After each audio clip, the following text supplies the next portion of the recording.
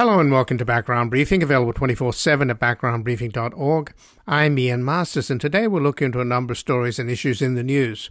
We'll begin with the diplomatic efforts to avoid a war between Russia and Ukraine as the Biden White House and its NATO allies and Putin and the Kremlin continue to speak past each other, with one side threatening decisive sanctions and the other making unrealistic demands while whipping up war fever on state media.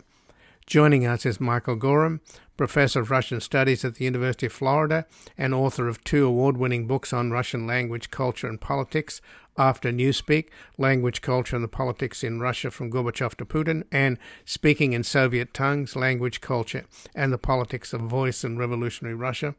In addition to 2 co-edited volumes, Digital Russia, The Language, Culture, and Politics of New Media and Communication, and The Culture and Politics of Verbal Prohibition in Putin's Russia. He has recently published articles devoted to the political and rhetorical impact of trolls, hackers, blogging bureaucrats, tweeting presidents, dictators on Instagram, Alexei Navalny on YouTube, and the Putin administration's recent efforts to enlist in all legislative, technological, and rhetorical means possible to establish a sovereign internet independent of the World Wide Web. We will discuss what can be achieved in the crucial talks in Geneva on January the 9th and 10th to satisfy Russian security concerns, and whether Putin's overwrought rhetoric aimed at vindicating Russia's wounded pride, along with his massive troop deployments, make it difficult for him to back down.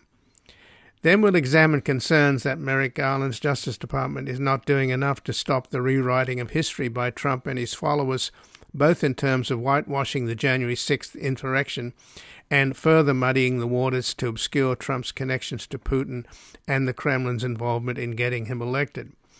Joining us is Scott Horton, a professor at Columbia Law School and a contributing editor at Harper's in Legal Affairs and National Security. He serves on the American branch of the International Law Association and has represented a variety of journalists and whistleblowers. Then finally we will speak with Ian Haney López, the Chief Justice Earl Warren Professor of Law at the University of California, Berkeley, and the author of Dog Whistle Politics, How Coded Racial Appeals Have Reinvented Racism and Wrecked the Middle Class, and Merge Left, Fusing Race and Class, Winning Elections and Saving Democracy. We will discuss his essay at Project Democracy, Can Democracy and the Democratic Party Survive Racism as a Strategy?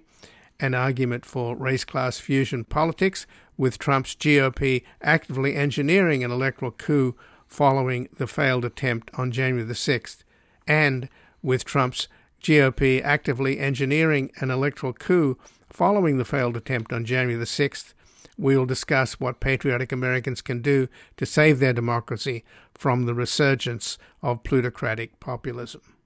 And before we go to our first guest, in order to be free of any association with medical fraud and political fiction, I recently resigned from KPFK, Pacifica's Los Angeles station. So Background Briefing now is completely independent and remains commercial-free, corporate-free, but relies entirely on your support to keep providing you with the daily briefing, which is free to the public.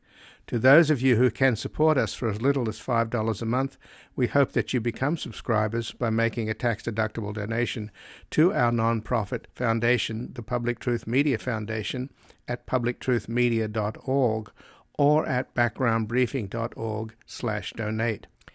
And thank you for keeping us on the air on a growing number of radio stations across the country and online as we continue to build a reality-based community in post-truth America at this critical time when we must engage fully in the political warfare battles underway, as the next few years will decide the fate and future of American democracy itself.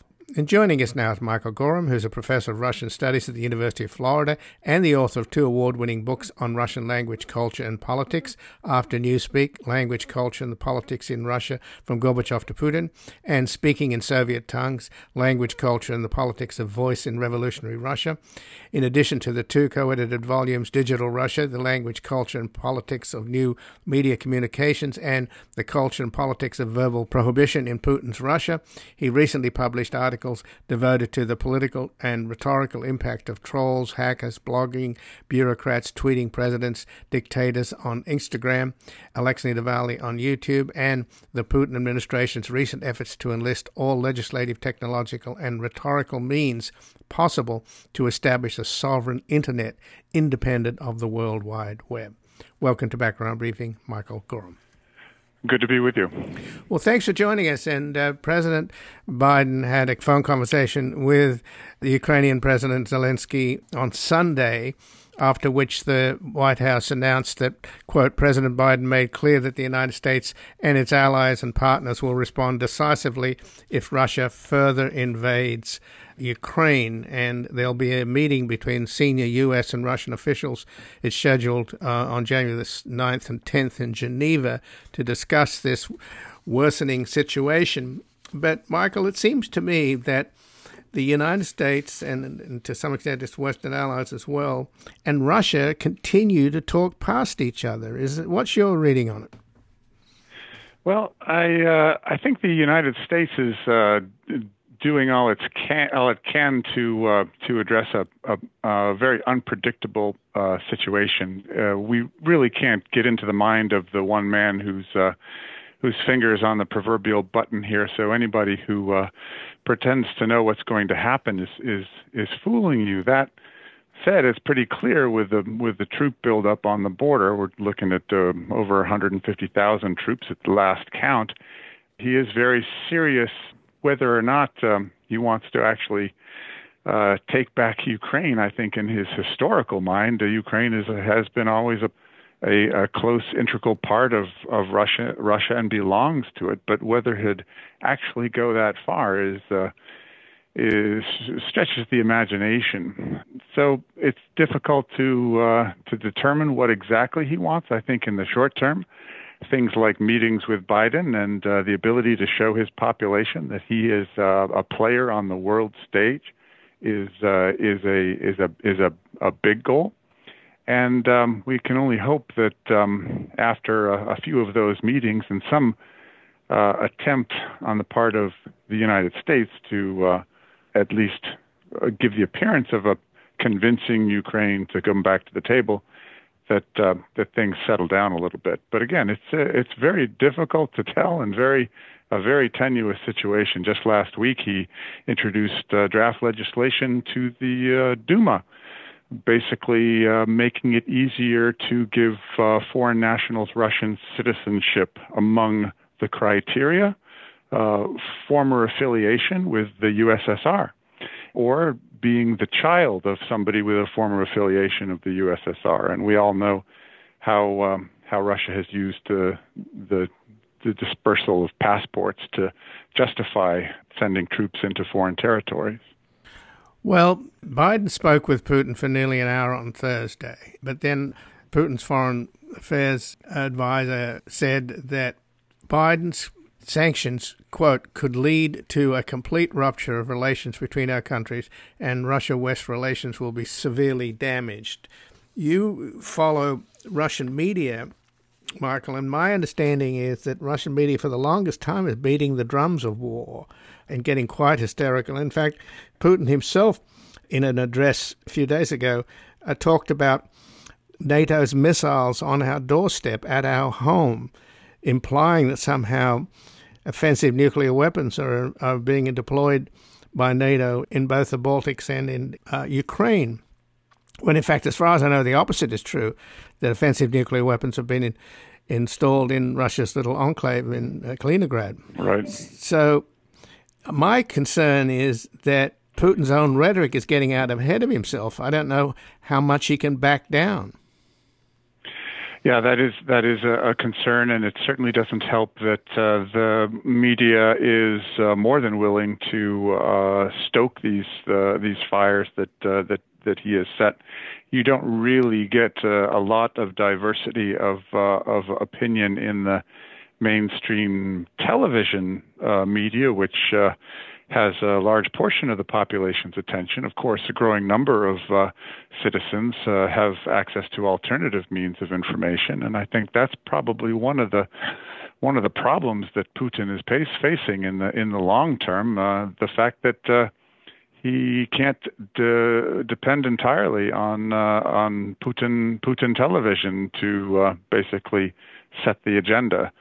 So while there is a consistent drumbeat on the mainstream media channels and those nightly talk shows where people like to flex their muscles, proverbially, there are more and more sources that a growing portion of the population have access to that not only show what's really going on abroad, but also shed light on the stagnant state of the Russian economy and the very dismal state of Russia's ability to deal with the pandemic, both issues that are a pretty big liability for not just Putin, but the people who have a vested interest in keeping him strong, whether he resigns or steps down as president in 2024 or elects to go up again. They're the ones who stand to retain power should he leave. But Are you saying, Michael, that the internal problems that Putin and his cronies are faced with, because they're basically it's a regime of kleptocracy, so they're stealing the country blind, so they've got to do a little bread and circuses, don't they, to distract the public? Yes, that's absolutely right. Now, whether or not that leads to all-out kinetic warfare, at this point, I still remain somewhat skeptical, although, again, I have absolutely no idea. I think just the rhetorical bluster and the flexing of international muscles and the display of Russia being a major international power that foreign powers must contend with does a considerable amount to boost his popularity. But Russia does have legitimate security concerns, and even Henry Kissinger and a number of U.S. observers and scholars of Russia and the Soviet Union have reiterated this. So how do you satisfy Putin's concerns about NATO's encroachment right up to its borders? At the same time, it's the people in Ukraine and Poland and the Baltics who want to have democracy and the rule of law. They don't want to have gangster government. That's all that Putin offers. He had a gangster government installed in Ukraine that was toppled. He's got a gangster government in Belarus. That's what he's offering. So you can't blame the people of Poland and the Baltic states and of Ukraine that they want democracy and the rule of law, surely. No, you certainly can't, and you can't blame the people in at least Western Ukraine who, given what's gone on in the past 5 years or so, see Russia as even more of an antagonistic neighbor and are less inclined than they may have been back then to engage. So I think he's, in the long term, he's doing himself a great, and his country a great disservice. It could be that he wins over certain enclaves in the southeastern portion of Ukraine, and that may, who knows whether that will happen. It may be a more likely result, but it certainly isn't going to do anything to convince the rest of Ukraine to turn westward. And if anything, it'll be greater proof that that's the way to go. But does that mean then that to avoid war and to give Putin something, because he's definitely determined, I don't think he's going to back down. So does that mean you return to the Minsk agreement and convince the Ukrainians to give up the Donbass? Well, my understanding of the Minsk agreement doesn't involve total. It involves holding independent elections in that region, mm-hmm. and but it still remains part of Ukraine. So I think that that probably is where the Biden administration is looking for a possible way out of this, and whether Zelensky is open to doing that at this point is difficult to say. I think it's probably within his best interest to do that, to kind of de-escalate this broader problem that we're watching unfold. But just in general, what can the U.S. and NATO do to assuage Russia's legitimate concerns about NATO's encroachment, because they keep referring to the deal that was made between Secretary of State James Baker and Gorbachev when the Cold War ended, that NATO would not move eastward, which it has done. Well, the history on that is quite hazy. I think if you look back, I haven't seen any concrete documentation that says such a promise was actually given. Although Putin loves to quote it, not an inch further east, I think is the language that he used in a recent speech that he gave on this. But given that that's his understanding, no, I don't think there is anything to assuage him. It's whether or not his fears are legitimate or not is the question. I mean, Latvia, Estonia, and Lithuania are not keen on a return to the status quo in 1990. So there's a hope of a compromise, but there's none that looks apparent. No, I think the best we can hope for is some sort of a face-saving agreement to return to the Minsk Accords and have some sort of elections in the Donbass region in southeastern Ukraine, and hope that over time the transition of power in Russia puts all this sort of attempt to rebuild the Soviet Union behind us for good. I think Putin is really looking at his place in history now, and whoever takes over after him, fortunately, will have a new page in the history books, and hopefully will want to define Russia in a more forward-looking way. Well, Michael Gorham, I thank you very much for joining us here today. My pleasure. Good to talk to you. Likewise. And again, I've been speaking with Michael Gorham, who's a professor of Russian studies at the University of Florida and the author of 2 award-winning books on Russian language, culture, and politics, After Newspeak, Language, Culture, and the Politics in Russia from Gorbachev to Putin, and Speaking in Soviet Tongues, Language, Culture, and the Politics of Voice in Revolutionary Russia. And in addition, he's co-edited volumes Digital Russia, The Language, Culture, and Politics of New Media Communication, and The Culture and Politics of Verbal Prohibition in Putin's Russia.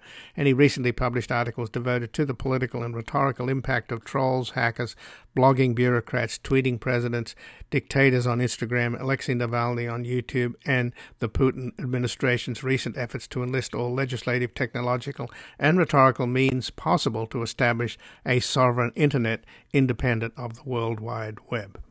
We're going to take a brief station break, back examining concerns that Merrick Garland's Justice Department is not doing enough to stop the rewriting of history by Trump and his followers, both in terms of whitewashing the January 6th insurrection and further muddying the waters to obscure Trump's connections to Putin and the Kremlin's involvement in getting him elected.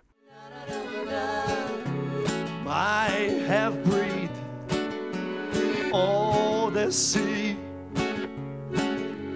your orphan prophecy,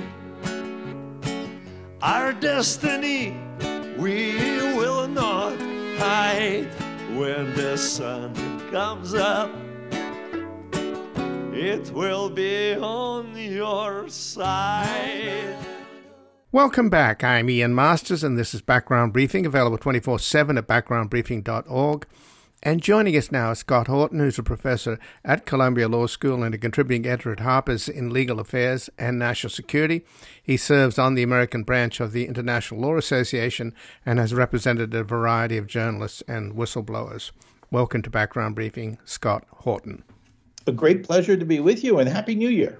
Happy New Year to you, Scott. And you've been in Europe lately, and I was very struck by reports that Angela Merkel, who stepped down as a long-serving Chancellor of Germany, she had a conversation recently with Vice President Kamala Harris in which Merkel rather plaintively said, you know, what's happening to America?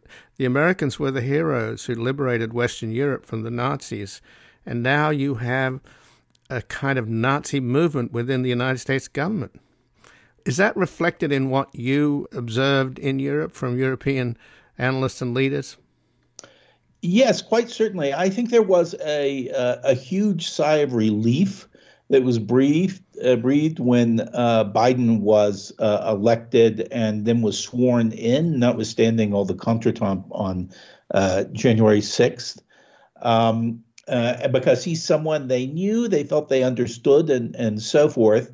But I think they now increasingly they look at the situation in the United States. They see that Trump is not just disappearing. Instead, he is launching a slow campaign to retake power, and not to retake power through democratic means, but through a coup or some sort of electoral chicanery.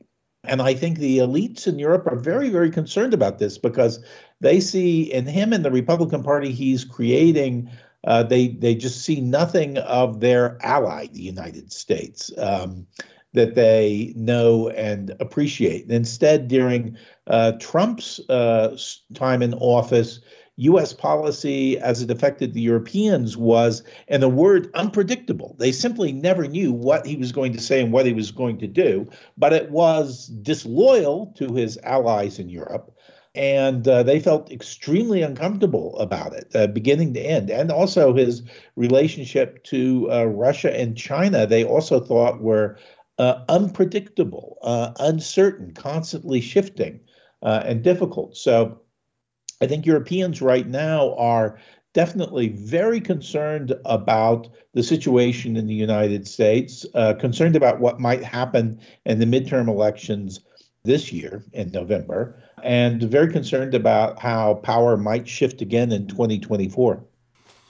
Well, I think the Europeans have been concerned about Trump's relationships with Putin, which have always been murky, and unfortunately the Mueller report was obviously buried to some extent by William Barr, and much of what was in it was never really explored further. Now, the Senate Select Intelligence Committee on a bipartisan report really did lay out the connections between Trump and Russia.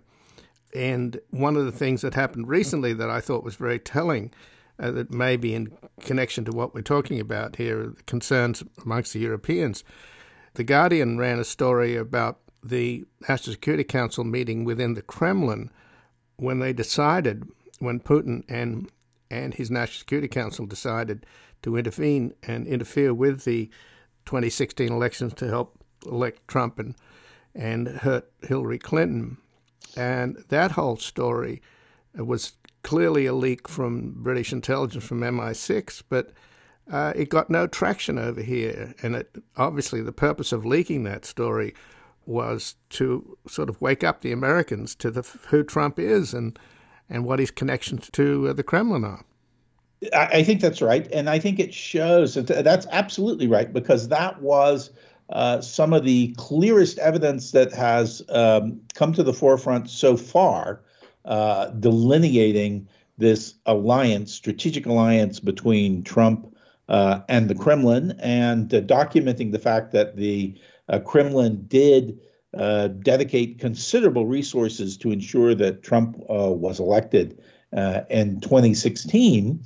And the pushback you got from American media focused on a sort of fatigue with the whole story about Putin and the Kremlin and Trump, and a sense that this story had never really been proven, and that it was all some sort of conspiracy that was put together by Hillary Clinton and her followers. And that therefore there was really no reason to look clearly at any of these evidence. Although, as you say, these materials clearly were leaked by British intelligence, were clearly vetted and validated by British intelligence too, appeared in an English newspaper. I mean, it had no connection whatsoever to Hillary Clinton or her campaign or anything about them. And then one of the most searing criticism of the materials that I heard consistently was they were too accurate. No one could accept a bombshell of this sort when it so perfectly predicted everything that in fact subsequently happened. And I have to say that's one of the most bizarre criticisms I've ever heard. Right, indeed. And of course, the attitudes of the Kremlin were pretty clear that Putin had it covered one way or the other. If Hillary would have won, Trump would have run around the country leading rallies of lock her up and stop the steal. And that is Trump's job. He's not an active agent in the sense that he's run by the FSB or the SVR, but he's a figure of infinite divisiveness, and that is Putin's motive, is to divide Americans and turn Americans against each other, and Trump is the perfect instrument, and he's continuing to do that. And since he now owns the GOP and they're launching massive voter suppression, it's likely that he will make a comeback and Putin will be absolutely pulling the strings again. It's just amazing, and I'm astounded how somehow this can't get through to the American people of what suckers we are to be manipulated by this malign figure in this somewhat failed kleptocracy known as Russia. I mean, is that to be our future? Is the GOP going to be United Russia, Putin's party, and are we going to be an authoritarian kleptocracy? Yeah, I think the bigger problem is just even assume that Trump is out of the way. I mean, he is, 75 years old now, and certainly in suboptimal health rather. And I think if we, look at some of the things that came out about the time of his hospitalization, we discover he has a number of very serious comorbidities, which would suggest he probably doesn't have more than a decade left to live. So even if he's out of the way, look at what's happened to the Republican Party as a whole. In the leadership of the Republican Party, he has really substantially deformed this party and its attitudes towards American democracy, rule, human rights, the position and status of racial minorities, but also from the perspective of the Europeans, most importantly, their attitudes towards historical American allies, which includes, Canada, Australia, Japan, Korea, and the NATO allies in Europe. That attitude, in a word, is disloyalty. So there's no longer a system of responsibility towards those allies or towards a process of forming foreign policy views in unison with them, which was something that had been developed very, very carefully over a period of 2 generations since the end of World War II. So one of the, just to continue with this extraordinary and successful effort to bury Trump's connections to the Kremlin, to Putin, a real blow was struck recently by the indictments coming from John Durham's investigation at the Department of Justice. And it's pretty clear that the Steele dossier was a sort of nuisance in a way. There's a vast difference between opposition research, which is what it was, and intelligence gathering. And it was a very sloppy job. It was outsourced to, I think he's a Ukrainian, actually, that was at Brookings. And it seems as though the effect of that is that by discrediting the Steele dossier, as though the Steele dossier was the evidence upon which, for example, Obama and his intelligence team briefed Trump. Remember, Obama tried to get McConnell and Paul Ryan and their Democratic counterparts to go public about Russian interference when they learned about it. Well, the intelligence that was based upon was not the Steele dossier. It was much more real intelligence from sources within the Kremlin itself. So all of that stuff, with the exception of the Senate Intelligence Committee report, has been kind of, muddied up. And they're throwing the baby out with the bathwater now because all the focus has been on the Steele dossier, which is largely irrelevant. So what's going on at the DOJ? Why is Garland letting this character, Durham, muddy the waters in the way that Bill Barr did by discrediting and distracting us from the real content of the Mueller report? Well, that's a really good question, Ian. But first let me go back and just say the tactic that's going on here is a classic political tactic that's used to throw the public off the sense of a serious vulnerability. And I have a very good friend who used to work with Karl Rove, who once described to me his usual practice in advising a candidate for high office as he would find out what are the big vulnerabilities that might come out that would really damage you. And then Rove would actually plant a false story that would run in the media that was about something close to that weakness. but not the core of it. And that would come out, then would be exposed as a falsehood, and that would provide a sort of inoculation or immunization against the scandal. And I think the core of what Durham is trying to do is that sort of political immunization exercise.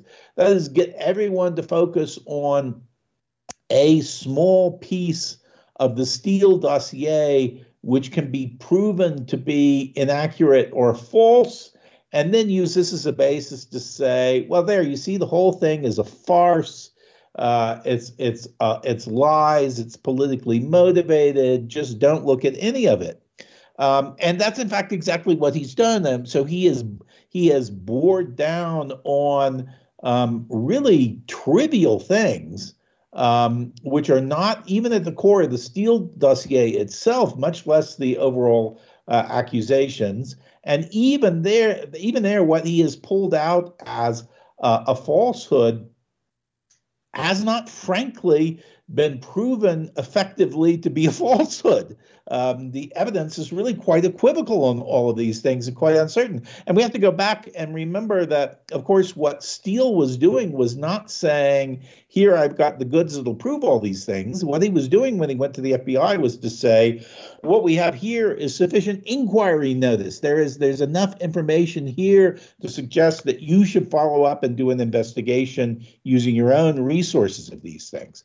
So I think it's a very fair question why Merrick Garland didn't simply shut down the entire thing. I can understand that he believes the independent counsel should have operational independence, but which, by the way, is not something that William Barr felt. William Barr tried to direct it all along the way. And I guess I know from my own sources inside the Department of Justice that Barr was continuously attempting to influence Durham to do exactly what Durham did, that is, to bring some charges which would cause people to look askance at Steele and the Steele dossier and to disbelieve it, and to bring these charges before the election in 2020 so that they could be used to political effect. And he did, in fact, bring such charges, but he did not bring them before the election. And I think it's important to note that, key members of Durham's own staff resigned before these charges were brought, including his senior deputy, Nora Danahy, who left, and several others left, all of which suggests that there, even on his own staff, a number of people were not on board with this. I'm also told when some of these things were brought before the grand jury, that the grand jury battled back to some extent, and they were very concerned that they wouldn't secure the indictment. So all that suggests he's got a weak case, and it's politically manipulated. So this is exactly the sort of thing that should not be going on and would really provide Merrick Garland with plenty of cause to simply terminate and wrap up the investigation. Well, that's led a lot of people, and particularly some of the people on the House Select Committee investigating the January 6th insurrection. There's apparently something like 36 potential criminal referrals to the DOJ, including a criminal referral of Donald Trump himself. And some of these members of the committee are worried that Garland just is not up to the task. He doesn't have the killer instinct. You don't even want a killer instinct. I don't know. Maybe you can tell me what are you learning from the DOJ? Why does this guy? All I've heard is that he's worried that if you come down too hard on the insurrectionists, and particularly those that planned it, somehow you'll divide the country even further. I mean, what the hell is going on with Garland? Why is he so weak? And why is he treating these traitors with kid gloves? Well, he believes very strongly that the power of prosecution and criminal inquiry should not be used for political purposes, or partisan political or generally political purposes, which I think is correct. And I think that's a very important tenet of the Department of Justice.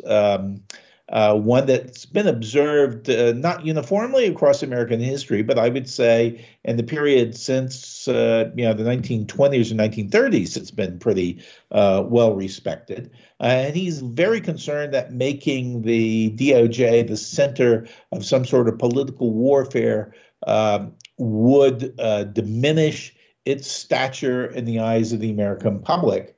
So that's an appropriate concern, but it doesn't mean that you don't bring cases where there's clearly been conduct that's tantamount to sedition or treason, which is going on here. And I think you're right. I mean, what I expect to emerge from the January 6th Commission, I'd say there'll be a report. That'll be one thing, sort of fact-finding.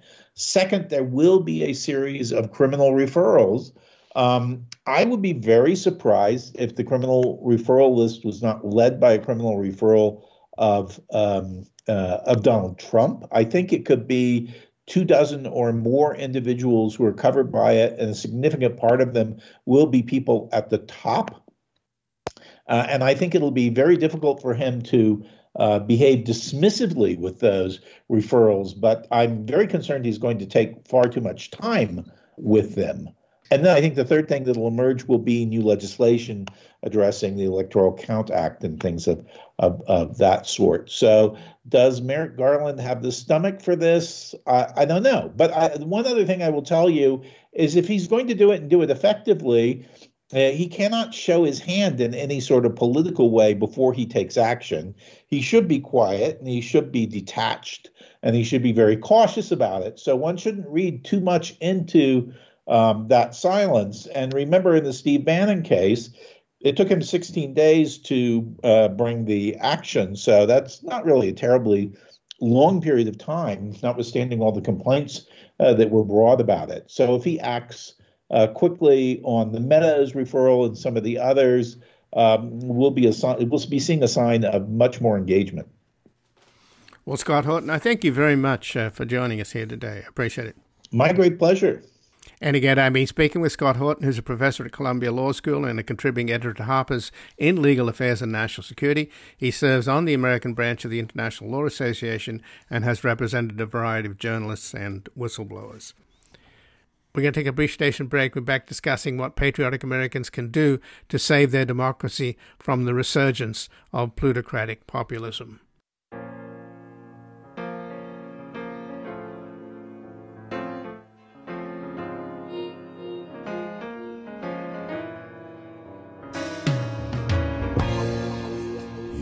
Day will come,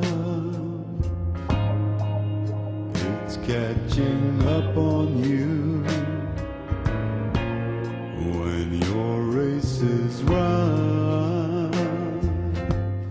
Welcome back. I'm Ian Masters, and this is Background Briefing, available 24/7 at backgroundbriefing.org. And joining us now is Ian Haney López, who is the Chief Justice Earl Warren Professor of Public Law at the University of California, Berkeley, and an incisive voice on white identity since the publication of his groundbreaking book, White by Law. He remains at the forefront of conversations about race in modern America, and a former professor at Yale and Harvard Law Schools. He's the author of Dog Whistle Politics, How Coded Racial Appeals Have Reinvented Racism and Wrecked the Middle Class, and Merge Left, Fusing Race and Class, Winning Elections and Saving America. And he has an essay at Protect Democracy. Can Democracy and the Democratic Party Survive Racism as a Strategy? An Argument for Race-Class Fusion Politics. Welcome to Background Briefing, Ian Haney López. Thank you so much. Glad to speak with you again. Well, thanks for joining us. And of course, we all know that Donald Trump announced his presidency at Trump Tower on the escalator, demonizing Mexicans and then later Muslims, and that's a tried and true tactic that the Nazis and Hitler used in the 30s, the internal enemy. First, of course, it was the leftists and the communists, and then later the Jews. So I know that using the word fascism is often thrown around rather loosely, but it does feel like, in many ways, what's happening to this country is, in a way, following the footsteps of Germany in the 30s. How do you see particularly as this new year begins? I don't think fascism applied so easily 4 years ago, 5 years ago. But I think that every American needs to rethink what's happening with the country in light of 2021. We're coming up on the 1-year anniversary of an insurrection, a storming of Congress to try and stop democratic processes. And even a year ago, on January 6th, it might have seemed like, well, that was a political rally that got out of hand.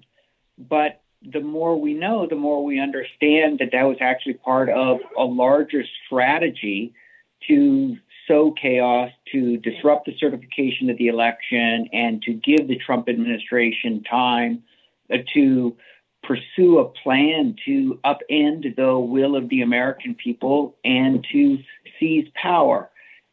And I think we know one other thing after 2021 that's incredibly important, and that is that the coup that was attempted on January 6th has not been repudiated by the Republican Party, but that, on the contrary, many Republicans are engaged in a contemporary slow motion coup. And that takes the form of legitimating, indeed turning into heroes, the people involved in the January 6th insurrection, but also changing the rules of democracy itself in terms of voter disenfranchisement, in terms of gerrymandering, in terms of Republican Party officials taking control of elections.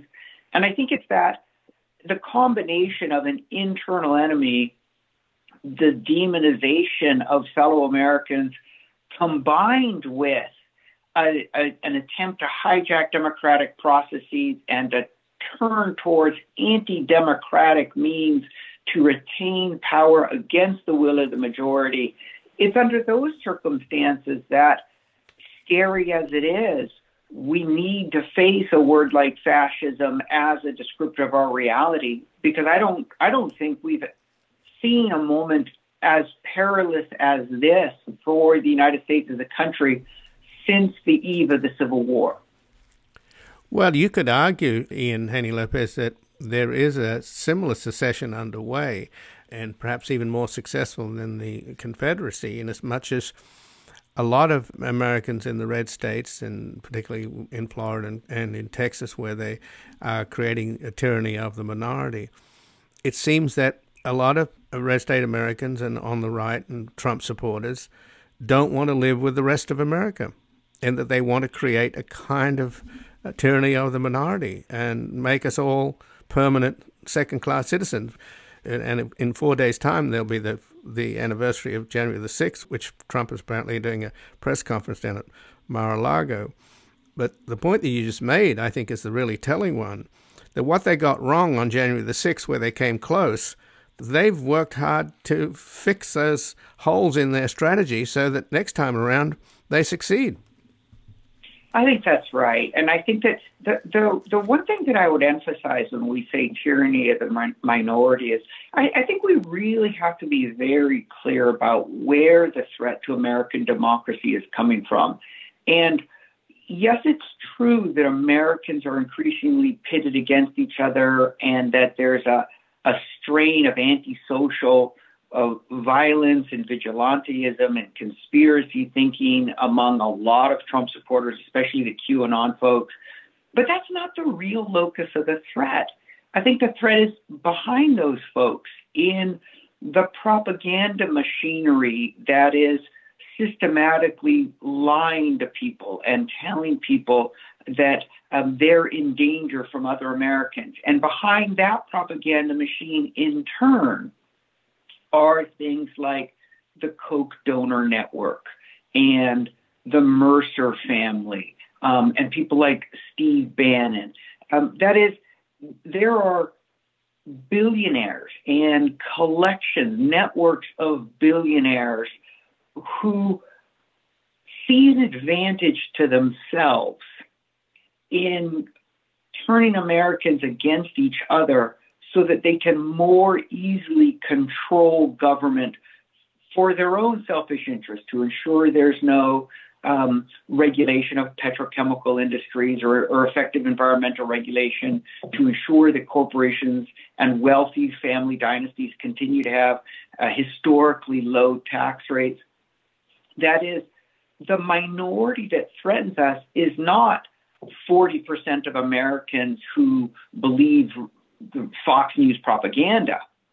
It's the minority who controls Fox News propaganda, the minority who controls the sort of the Heritage Foundation and the Manhattan Institute, these so-called think tanks that are actually right-wing propaganda machines extolling the virtues of rule by the rich. That's where the real threat is coming from. And we really need to turn our attention to it so that we ourselves don't fall into this trap of thinking that the biggest threat in our lives comes from large swaths of other Americans. But instead, we recognize the biggest threat to American democracy comes from the greedy rich who have incredible wealth and power and are using it. And I say the greedy rich. I just want to be very clear. I don't mean all the rich. No. I mean what FDR You're talking about would call Peter the malefactors. Yes, exactly. What FDR would call the malefactors of great wealth, the people who are convinced that society should run for the benefit of the wealthy, and they're willing to use their excessive wealth to bend society in the direction of their own will. Right. Those are the people who threaten us, and their method is promote a propaganda of fear and hysteria and an internal enemy that threatens us, convince people to turn against each other so that they might more easily, the Koch donor network, might more easily control politicians and buy American democracy. So what you're describing, Ian Haney López, is plutocratic populism. Exactly. Or plutocratic rule through the promotion of a white nationalist populism that has the effect of turning us against each other and destroying our society, while also ensuring we cannot solve major social problems like a pandemic, like enormous wealth inequality, such as imminent environmental collapse, such as debt burdens that are overwhelming vast majorities of Americans. We can't solve any of those problems. And the reason we can't solve them is because plutocrats are convincing us that the real source of threat in our lives comes from each other and that we shouldn't work together. And again, I'm speaking with Ian Haney López, Chief Justice Earl Warren, Professor of Public Law at the University of California, Berkeley, and an incisive voice on white identity since the publication of his groundbreaking book, White by Law. He remains at the forefront of conversations about race in modern America, and he is the author of Dog Whistle Politics, How Coded Racial Appeals Have Reinvented Racism and Wrecked the Middle Class, and Merge Left, Fusing Race and Class, Winning Elections and Saving America. And he has an essay at Protect Democracy, Can Democracy and the Democratic Party Survive Racism as a Strategy, an argument for race-class fusion politics.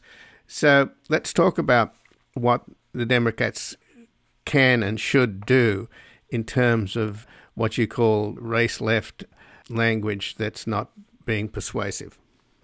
Well, I think the first thing to recognize is that the right is using racial rhetoric as a means of dividing people against each other, of scaring people, and also that this is incredibly effective, not just with white voters, but with voters of color. And I think that this is the big shock. You're so right to say, let's track the rise of Donald Trump back to 2015 when he descends the elevator and, capitalizing on his anti-Obama birtherism rhetoric, he starts his electoral campaign by insulting people coming from Mexico as rapists. If we start there, though, we also have to add that in a way that's absolutely stunning, in 2020, Donald Trump won more support compared to 2016 among Latinos, among Asian Americans, among African Americans. That is, from 2016 to 2020, Donald Trump increased his support from every major non-white racial group. at the same time that he campaigned on themes of racial threat. And this is hard to understand. This is hard to get our head around. How could it be that somebody who campaigned so explicitly on narratives of white racial anxiety simultaneously gained support from Latinos, African Americans, and Asian Americans? And the explanation is that though the themes were themes of racial threat, the language was a language of good people versus bad people, innocent and law-abiding and hardworking people versus people who are undeserving and dangerous and violent. And using that sort of rhetoric, Donald Trump managed to gain support among lots of people, including many people of color, who want to understand themselves as the good ones and not the bad ones, not the threats, the undeserving. That's the challenge for the Democratic Party. And to put a label on it, that is the challenge of identity politics. The right is really, really good at identity politics, a politics that says people vote in terms of a story about who they are in society, whether they're respected or welcomed or whether instead they're threatening and undeserving. People vote in terms of a story about who threatens them and who will support them. That's identity politics. That's the way the right has been campaigning for 50 years. Democrats, when it comes to identity politics, are instead at war with each other. So some Democrats say we need an identity story that's all about racial justice for communities of color. And implicitly, this is an identity story that makes whites the problem in society. And other Democrats turn around and say, wow, that kind of an identity story is going to lose a lot of white voters. Why don't we just talk about policy, which is to say they reject the idea that Democrats should be talking about identity at all. And you can just see what an enormous mistake that is if the right is talking about identity all the time. It's not going to work for Democrats to say, well, we don't really want to talk about identity. We know that the Republicans are showing, some horror movie and surround sound. We want our voters to turn to We Can Review and talk policy. It's never going to work. That's not how politics works. What Democrats need is an identity story that brings together a multiracial working class coalition. And that's the agenda. And the way to craft that identity story is not by ignoring racism, certainly not by emphasizing policy divorced from identity. Rather, the way to craft that story is to tell a story about racism as a weapon being used by the very few against all of us. And all of us being better off when we build power across racial lines, when we tackle problems of racial inequity, when we create an integrated society in which we really take care of each other. That's the identity story that Democrats need to get behind. Well, if you look at one of the most popular memes now on the right, and that is this Let's Go Brandon, which is obviously a clever right-wing fusion of all of the owning the libs, the idea that some reporter at a NASCAR event when the crowd was saying F. Biden, he said that they were saying Let's Go Brandon. He was interviewing a NASCAR driver, Brandon. So that seems to be so popular because it touches all the bases, doesn't it? Owning the libs, the liberal media being the target.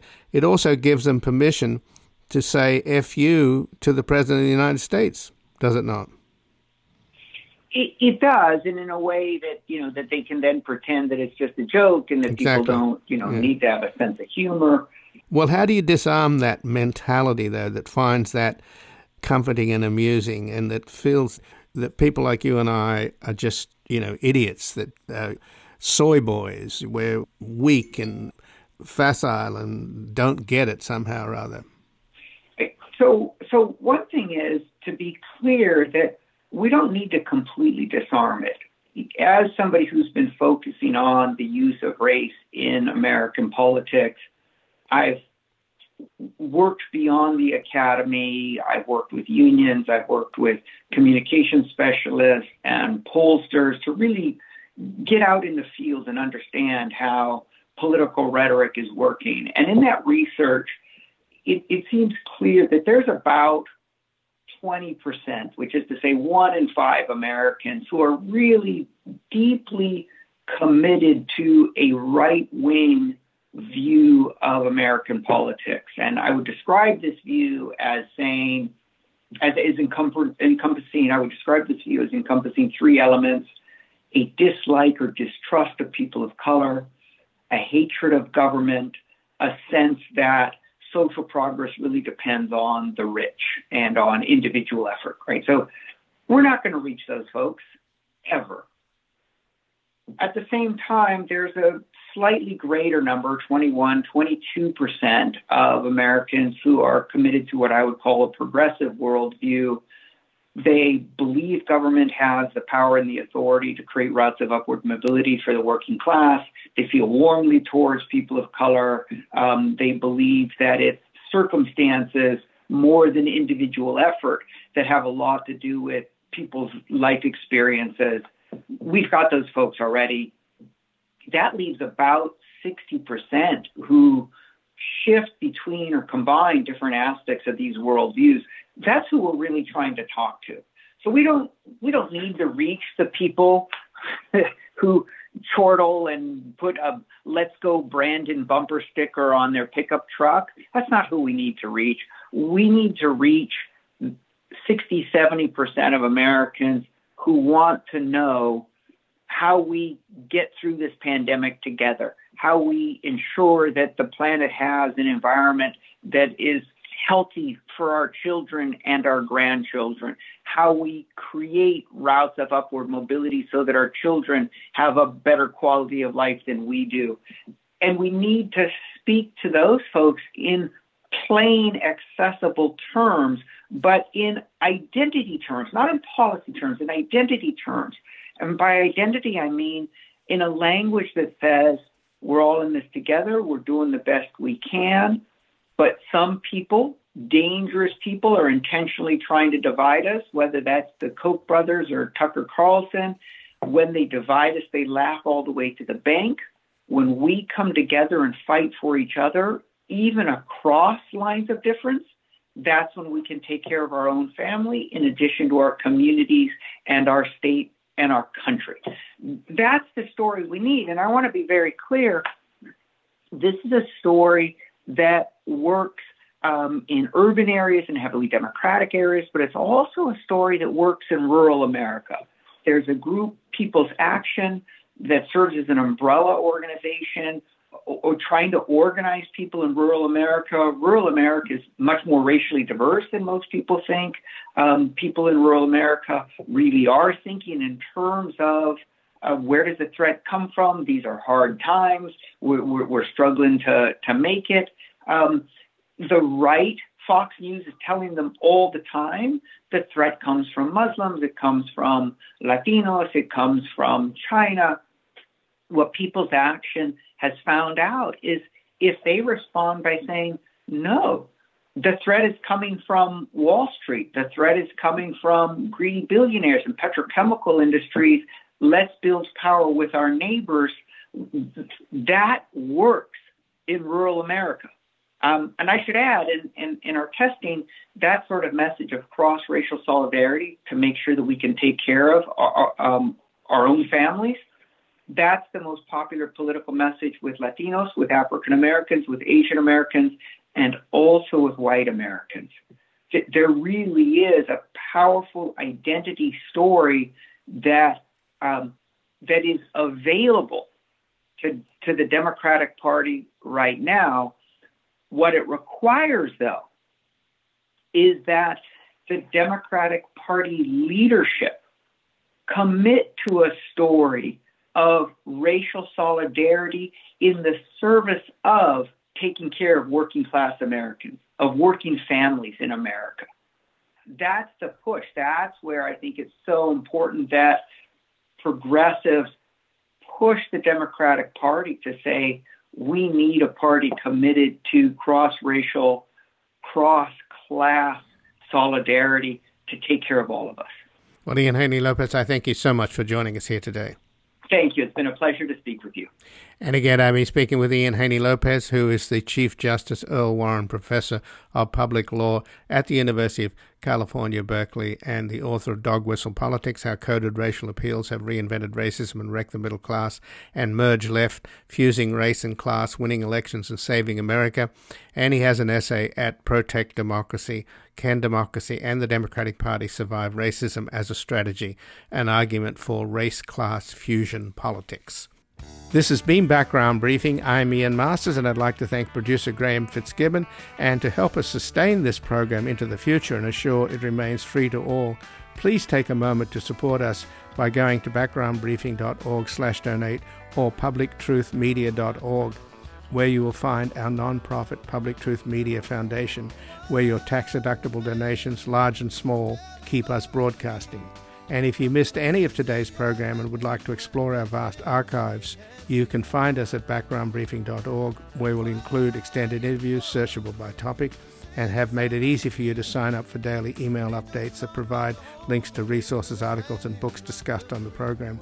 Also, you can find links there to subscribe wherever you get your podcasts, and we also encourage your ratings and reviews on these platforms. Find us on Twitter and Facebook at Ian Masters Media. And please do help us reach more listeners by sharing this program with friends, family, and colleagues. And I'll be back again tomorrow with another background briefing at backgroundbriefing.org. Bye for now.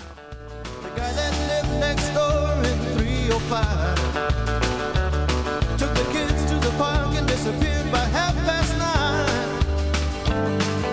Who'll ever know how much she loved them so? That dark night alone in America. A quiet voice singing something to me, an angel song about the home of the brave in this land here of the free. One time, one night in America.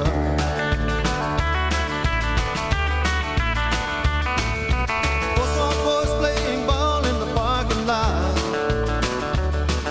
A preacher, a teacher, and the other became a car. A car skidded into the rain, making the last little one to say, one more light goes out